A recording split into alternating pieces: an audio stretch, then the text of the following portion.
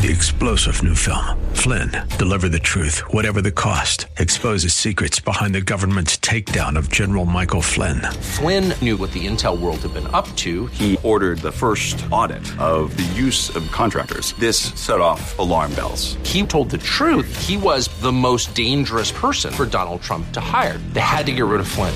Flynn, deliver the truth, whatever the cost. Available now. Watch it today. Go to salemnow.com. salemnow.com.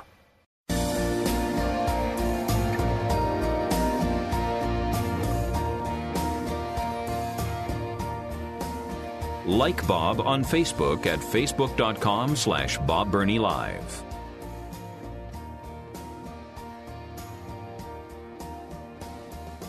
And welcome back to Bob Burney Live and the Don Crow Show as we simulcast today in Columbus, Ohio and in Washington, D.C. It is an Open Phone Friday, and we can talk about anything you want to talk about. We're going to head to Maryland, and we have Robert on the line. Robert, I am honored that you called. Welcome. What's on your mind? Oh, Bob, yes, honor speaking to you, too. Bob, I listened against what you had said previously. I think both parties is doing it, the left and the right. Joe Biden is too old, Donald Trump is too old, and then you have a age limit. What about Mitch McConnell? These people just love power. Both parties. It's not just a liberal. I agree. Liberals, yes. I agree completely. Yeah, look at Mitch McConnell. He sees Biden is falling down. He can hardly walk. So, metaphorically speaking, in term, I think it's both sides. It's not just liberal, conservative too. No, I have no disagreement with you at all. I think in many ways Mitch McConnell has done a wonderful job. Other ways I've been very disappointed with him, but I think it's time for him to step aside. Now, I understand when he froze up, he had a concussion, he fell, he hit his head, and I guess this is not that unusual, doesn't hinder his mental ability and so forth, but still, I think there should be an upper age limit for those in government. I do. And you're right, it's not just the liberals, it's the conservatives as well. And it is about power. I agree with you about 100%. You know, they're just hungry. This woman was in power. She just, on her dying bed, she don't want to get up off power. Yeah. Good grief. This woman is 90 years old. Yeah, I know. And if you try to kick her out, is discrimination against but in this case, many people in her own party begged her to resign, and she refused. And Mitch McConnell need to go too. Yeah. Yes. Well, I agree with you, Robert. Yes, and I agree with you too, Bob. Well, if the two of us agree together, we must be right.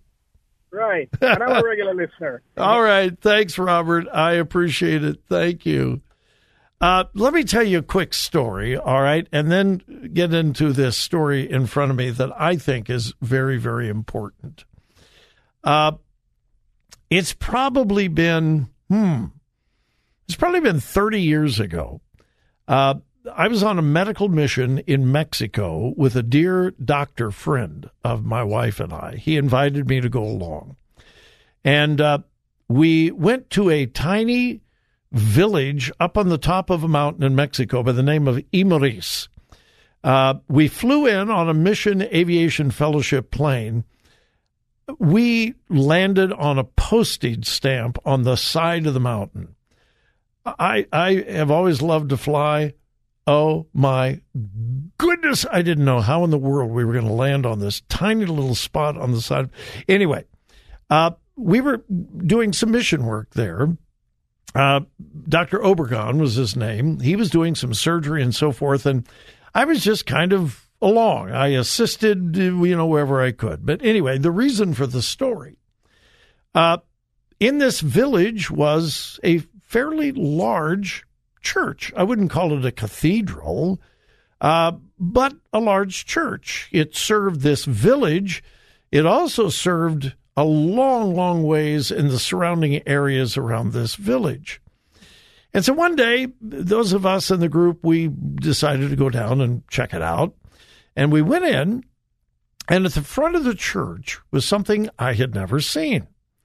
On one side of the altar was a statue of the patron saint of that particular area of Mexico. Well, that wasn't unusual. If you've ever traveled to Mexico and went to Catholic churches, almost all of them have a statue or two of the patron saint. Each area has their own patron saint. And I don't remember who it was, but there was the statue of the patron saint. On the other side of the altar was a totem pole. A totem pole. You know what a totem pole is? It's something that animists worship, people who worship animals. And it was there in the church. And I began asking around, what in the world is a totem pole doing in here? And here's what I was told by the leaders of the church. Well, we're a Christian church, we're Catholic, and we honor and revere the patron saint here. But most of the people in this area are Indians, and they revere animals. They are animists. They worship animals. Well, we don't want to offend them. So we decided we would bring their totem pole into the church, and we would honor their religion, hoping they would honor our religion. Well, I'd never seen anything like that, and I was just shocked. And then I began to learn about syncretism. Syncretism is the blending of this religion, that religion, a little bit of this, a little bit of that, a pinch of this, a cup of this, a teaspoon of this. Syncretism, putting together different religions. Well, syncretism is absolutely, completely condemned in Scripture. Jesus made it very clear. I am the way, the truth, the life. No man, nobody comes to the Father except through me. The Bible is so clear that there is one and only one way of salvation. I don't know whether you've read through the Old Testament or not. I hope you have. But one of the things you find out about the Old Testament is that God's people in the Old Testament often practice syncretism. Yeah, they would worship Jehovah God, but they would also worship Baal. They would worship Ashtaroth, and they would worship the gods of the land, the people, and so forth. And in every single case of syncretism in the Old Testament, God brought judgment. God condemned his own people. God poured out his wrath and judgment upon his own people because they did not worship the one true God, Jehovah. God repeatedly told the Jews, you are my people. I am your God. I will be your God. You will be my people.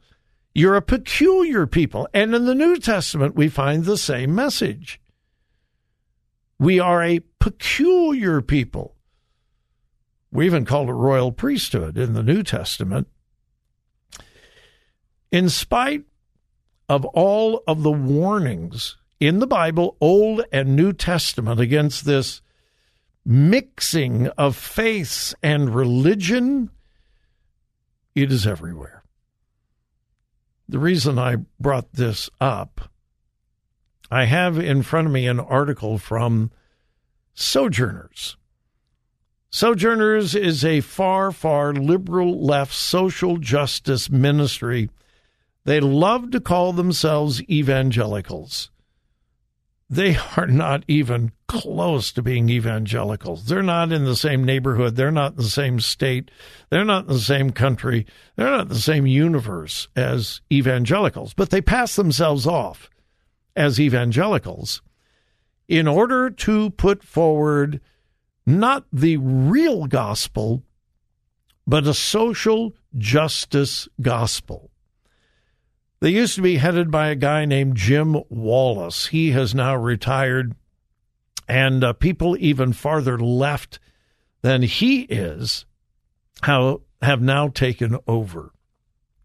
but they have tremendous influence in mainline Protestantism.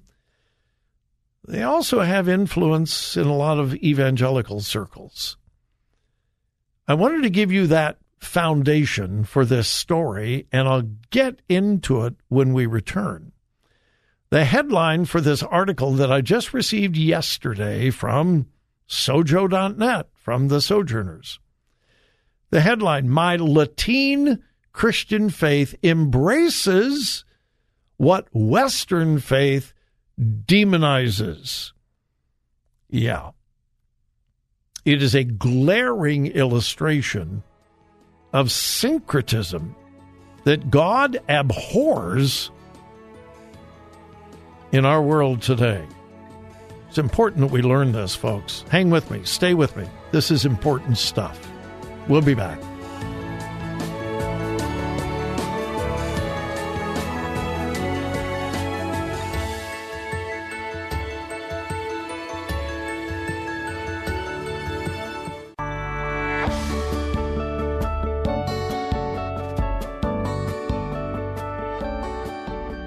Follow Bob on Twitter at twitter.com/BobBernieLive.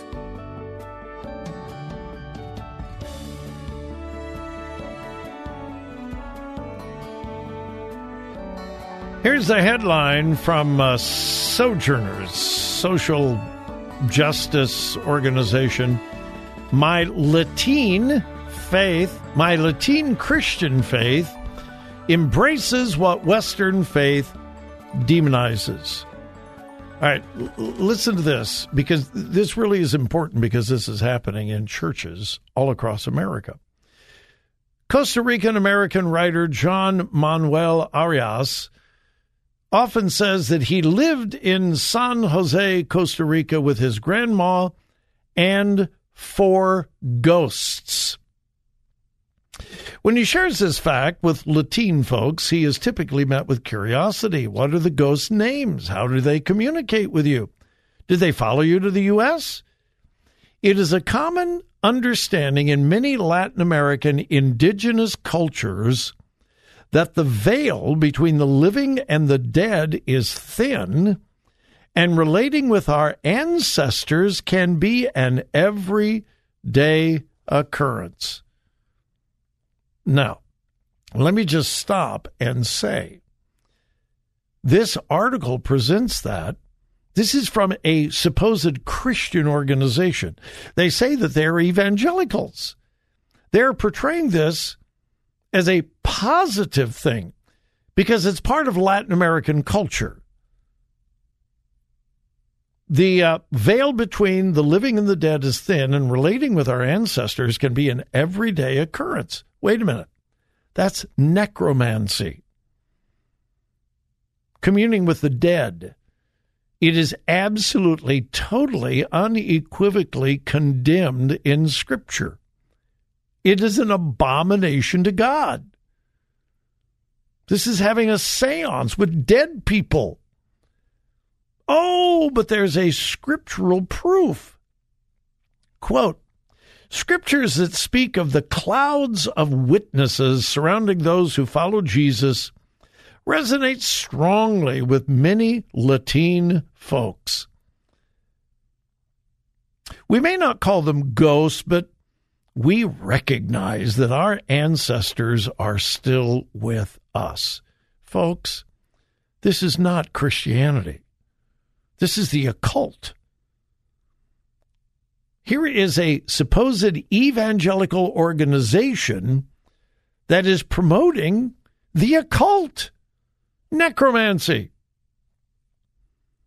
And then the writer goes on, many Latins living in this country have adopted a form of white Western Christianity that has come at a great cost to our cultural identity, our communal connection, and our sense of belonging.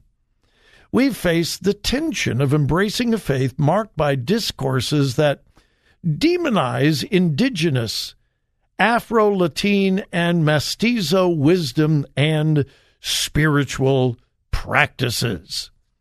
Well, yes, because it's demonic. I've had the privilege of preaching in 32 different countries. I have preached deep, deep, deep in the jungle in Ecuador, deep, deep, deep in the jungle in Africa.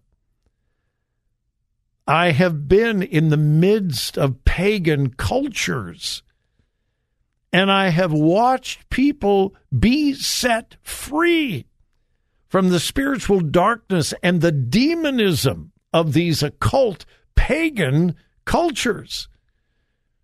Now, there's nothing Western about this. It's biblical. And by the way, in all of those places, they have their own cultural practices. I love to worship with Africans. Oh, my goodness, I love to be in an African church and worship with them. Oh, there's nothing like it.